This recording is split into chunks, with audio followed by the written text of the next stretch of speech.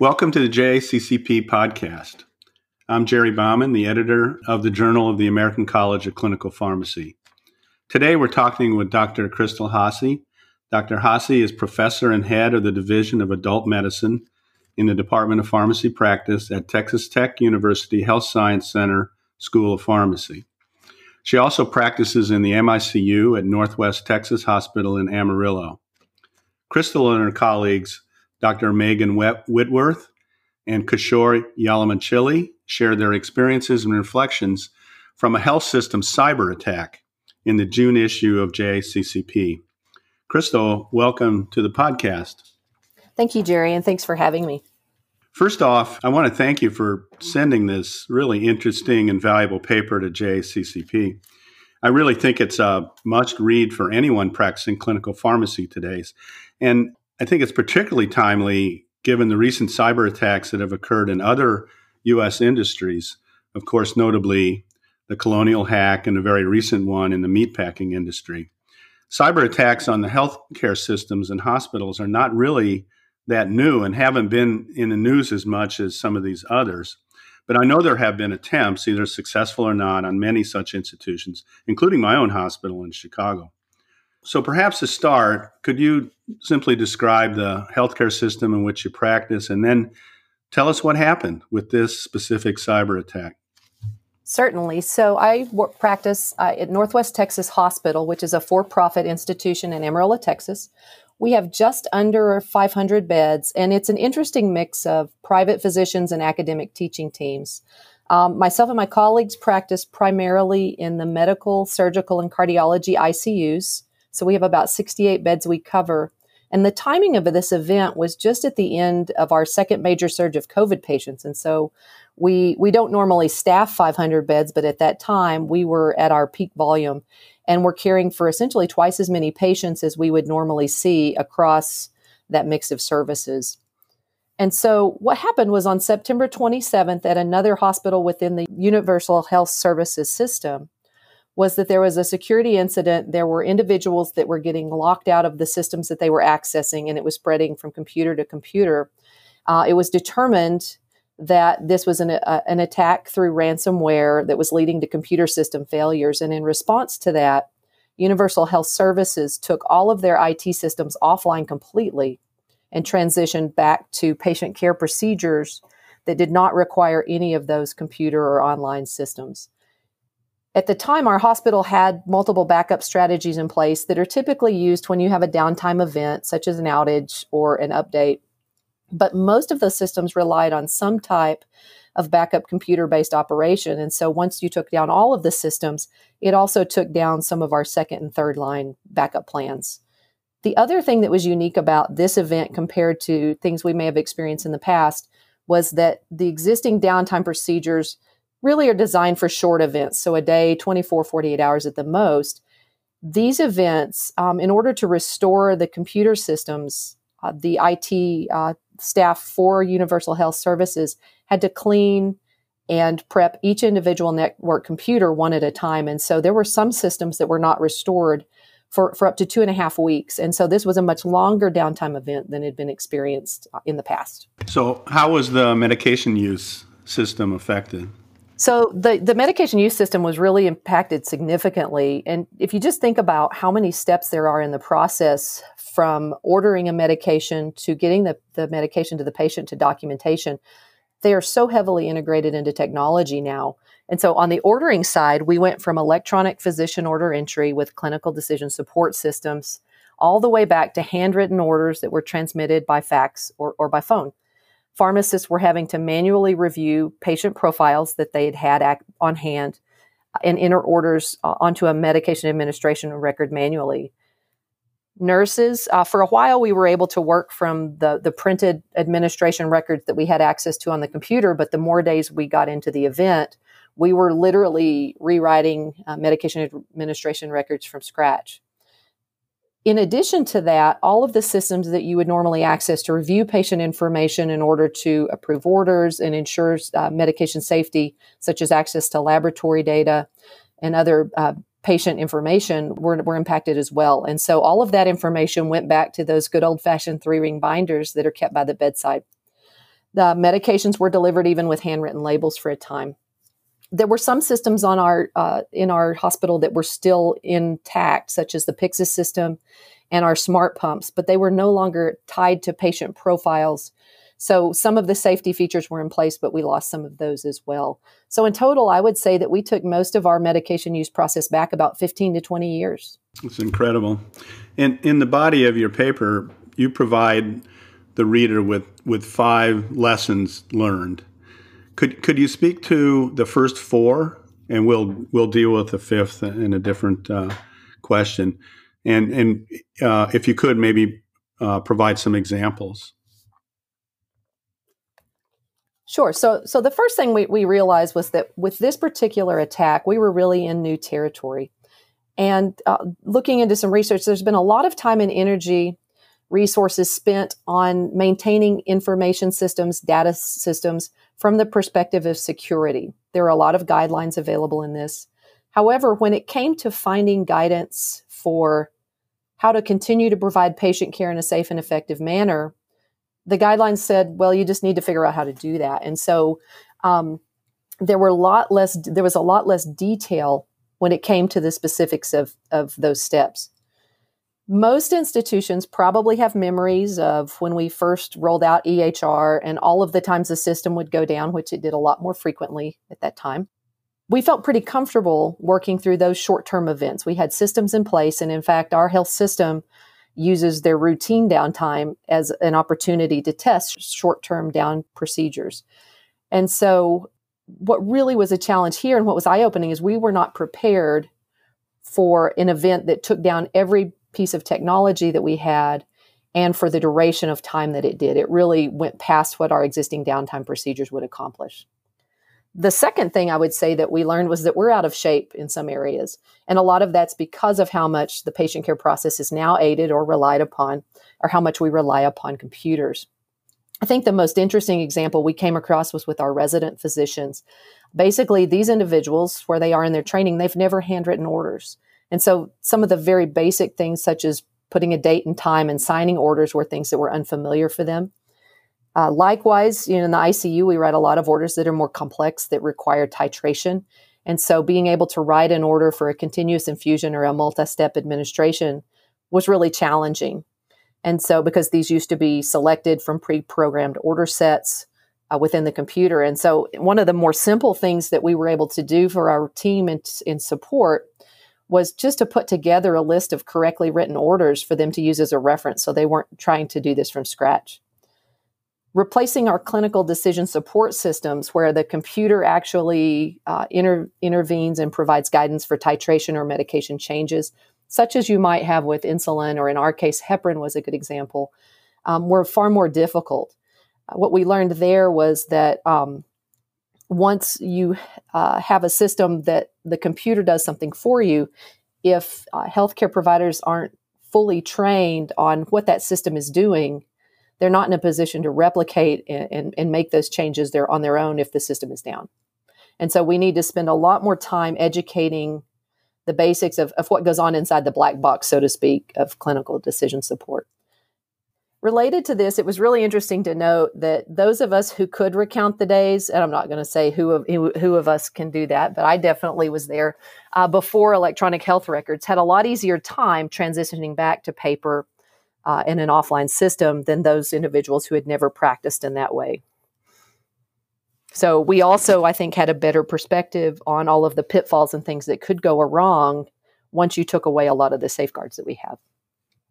Lastly, I think the lesson that resonated the most with me was that while computers have really improved how we deliver care, the timeliness of care, they've also brought along some baggage with them.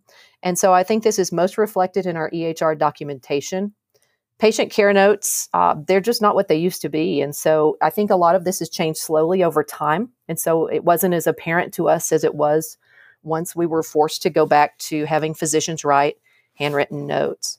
So once they got adjusted to the change, we realized that the focus of medical documentation has changed really from one of conveying critical information to other providers and to communicate a process of care to that of capturing the documentation related to billing and legal and regulatory needs. In addition to that, the availability of templates, copy paste functions, and other tools for convenience mean that the notes that we have, they really carry a lot more baggage or a lot more fluff than they used to. And so I think at this point in time, when we switched over, it was really nice to go back to a note that was written, that was streamlined, that really communicated more than just the copy and paste functions that we'd had before. And so I think all providers really should take an opportunity to look back at how they're documenting and to try to improve and ensure that while they're still meeting billing and regulatory needs, that they provide the best value they can as a communication tool. The second aspect of this probably relates more to nursing, and that is just the sheer volume of information that providers are having to document every day, minute, and hour of their job in the medical record. The amount of time that was spent on this is consuming. During the cyber attack, obviously that was not feasible, and so they stepped that back quite a bit. And so it really gave us pause to say how much of that information is truly needed for patient care that frequently when nurses and other healthcare providers could use that time more in the act of delivering care. This is really interesting, and I'm glad I never had to go through a situation like this. It's a little comforting to know that an older clinician like myself could navigate paper orders and deal with patient care without computers, but nonetheless. On to lesson 5. So in lesson 5, you recount how pharmacists were integrated and essential members of the healthcare team during this crisis. So for the listeners, could you provide some of these examples? Sure. First of all, I'd like to say I was very proud of all of our pharmacy staff at the hospital because every person stepped up in a lot of different ways to shore up medication delivery needs and our patient care process during the event. For our group in particular, and as far as team integration goes, I think what's unique for us was that because we round on a medical team and have face-to-face interaction with physician, nurse, respiratory therapists, dietitians on a daily basis, we're in a great position to listen to the needs of those healthcare providers face-to-face in real time, to educate where we had issues that we could solve on our own, and to help find solutions and work with our administration on things that we couldn't. The most poignant example of that, I was not on service for the first few days of this, but the clinical ICU pharmacist, who's my practice partner that was, on the first 48 hours, her main role really was to focus on the medication safety needs of the patients. And so she responded very quickly, adding to her typical patient care roles by taking over the medication order writing process, at least for a short period of time, while then also training the residents to do that. And so she would serve as a scribe and write orders for them to review and sign on rounds. She also double-checked all of the medications manually from a medication safety standpoint, because things that we've grown to be comfortable with a computer doing, such as drip calculations, checking for allergies and drug interactions, the systems weren't available to do that. She also utilized her students pretty effectively during this process as well. She had the students work with her to verify the accuracy of the handwritten medication administration records. As you can imagine, with people unfamiliar with the process, discontinuation of orders, initiation of orders, all of that being done manually could get out of hand and inaccurate relatively quickly. And so they checked those every single day until the process evolved, probably for about the first week or so. Beyond that, as I mentioned, the rounding pharmacists, we were really involved extensively in troubleshooting all sorts of problems, helping to track down information and reviewing things during those weeks. One of those things, and this is something that when I was not on service helped with, was just the idea of tracking down old paper copies of order sets and protocols that had been turned into electronic protocols within the computer system and into clinical support pathways. We didn't have paper copies of a lot of that. And so I'm terrible personally about cleaning out and throwing away old files. And so between myself and several other colleagues, we were able to come up with a fairly comprehensive set of manual protocols that we could then work from and update to current standards and share as a reference with the teams. And so that helped as well while all of our clinical decision support systems were down. Yeah, I think, during crises such as this, people tend to band together and help out in any way that they can. But do you think that patient outcomes were affected at all during this time? Fortunately, I don't know of any specific errors or problems that occurred that were directly attributed to this event, but I think it would be naive to think there weren't any issues. I would say there were almost definitely some delays in the timing from medication ordering to patient administration. You just have to work backwards from the data on how e-prescribing has improved those metrics to know that this was a likely problem.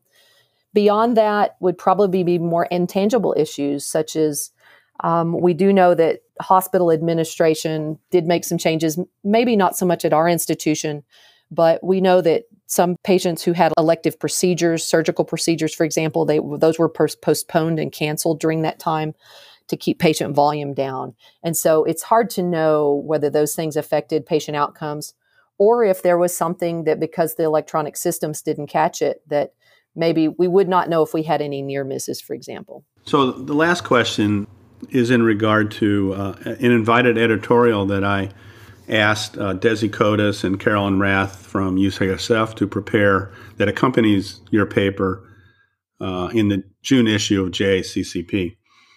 And in this editorial, they recount several instances of cyber attacks within their own institution, one that actually cost the UCSF School of Medicine over $1 million. And to this end, how did you recover? In other words, what's the end of the story? Were these international perpetrators, and did the healthcare system pay to recover functionality? Sort of give us the end of it, if you could. Sure. So I don't have the complete picture, but we do know that the coding that was used for this cyber attack was the Ryuk, if I'm pronouncing that correctly, ransomware. And that's been used by international crime organizations in the past. And that my understanding is that UHS made the decision to shut down virtually all of their computer systems rather than paying any type of ransom. Interestingly, when I was researching for the publication, I learned that within days of this attack on the 27th, the U.S. Treasury Department had actually issued a notice that stated that it was illegal for companies to pay ransom demands because that money can then be used to fund other activity that can threaten national security. So that doesn't mean, however, that just because they didn't pay any ransom that the health system didn't suffer any losses. And in fact, Universal Health Services has now disclosed that they lost an estimated $67 million in revenue. And that was due to decreased patient activity. For example, they stated that they had to divert patients to other hospitals in some instances and to cancel elective procedures, as well as having to hire additional labor to address the technology issues. And so I think there is some silver lining, and that is that with this attack, while the data for patients were held hostage, the data, the patient care data themselves were not directly accessed or copied or manipulated in any way. And so that was the silver lining, I guess. But they still suffered a fairly astounding revenue loss during this time frame. I want to thank you again, Crystal, for agreeing to speak with us today. But perhaps more importantly, I want to thank you for surviving this situation and for your contributions to the care of patients as a critical care clinical pharmacist within your health system, both during and beyond the cyber attack. Thanks, Crystal. Thank you. I appreciate it, Jerry. I would like to say thanks to my colleagues. It was an interesting working relationship on the writing project in that they were neck deep in this for the majority of it, and I was troubleshooting a little bit from the sidelines through part. And so that gave me the unique opportunity to capture a lot of this in writing so that we could go back and reflect on it and share it with others, which I feel is important but often challenging when people are in the thick of dealing with problems.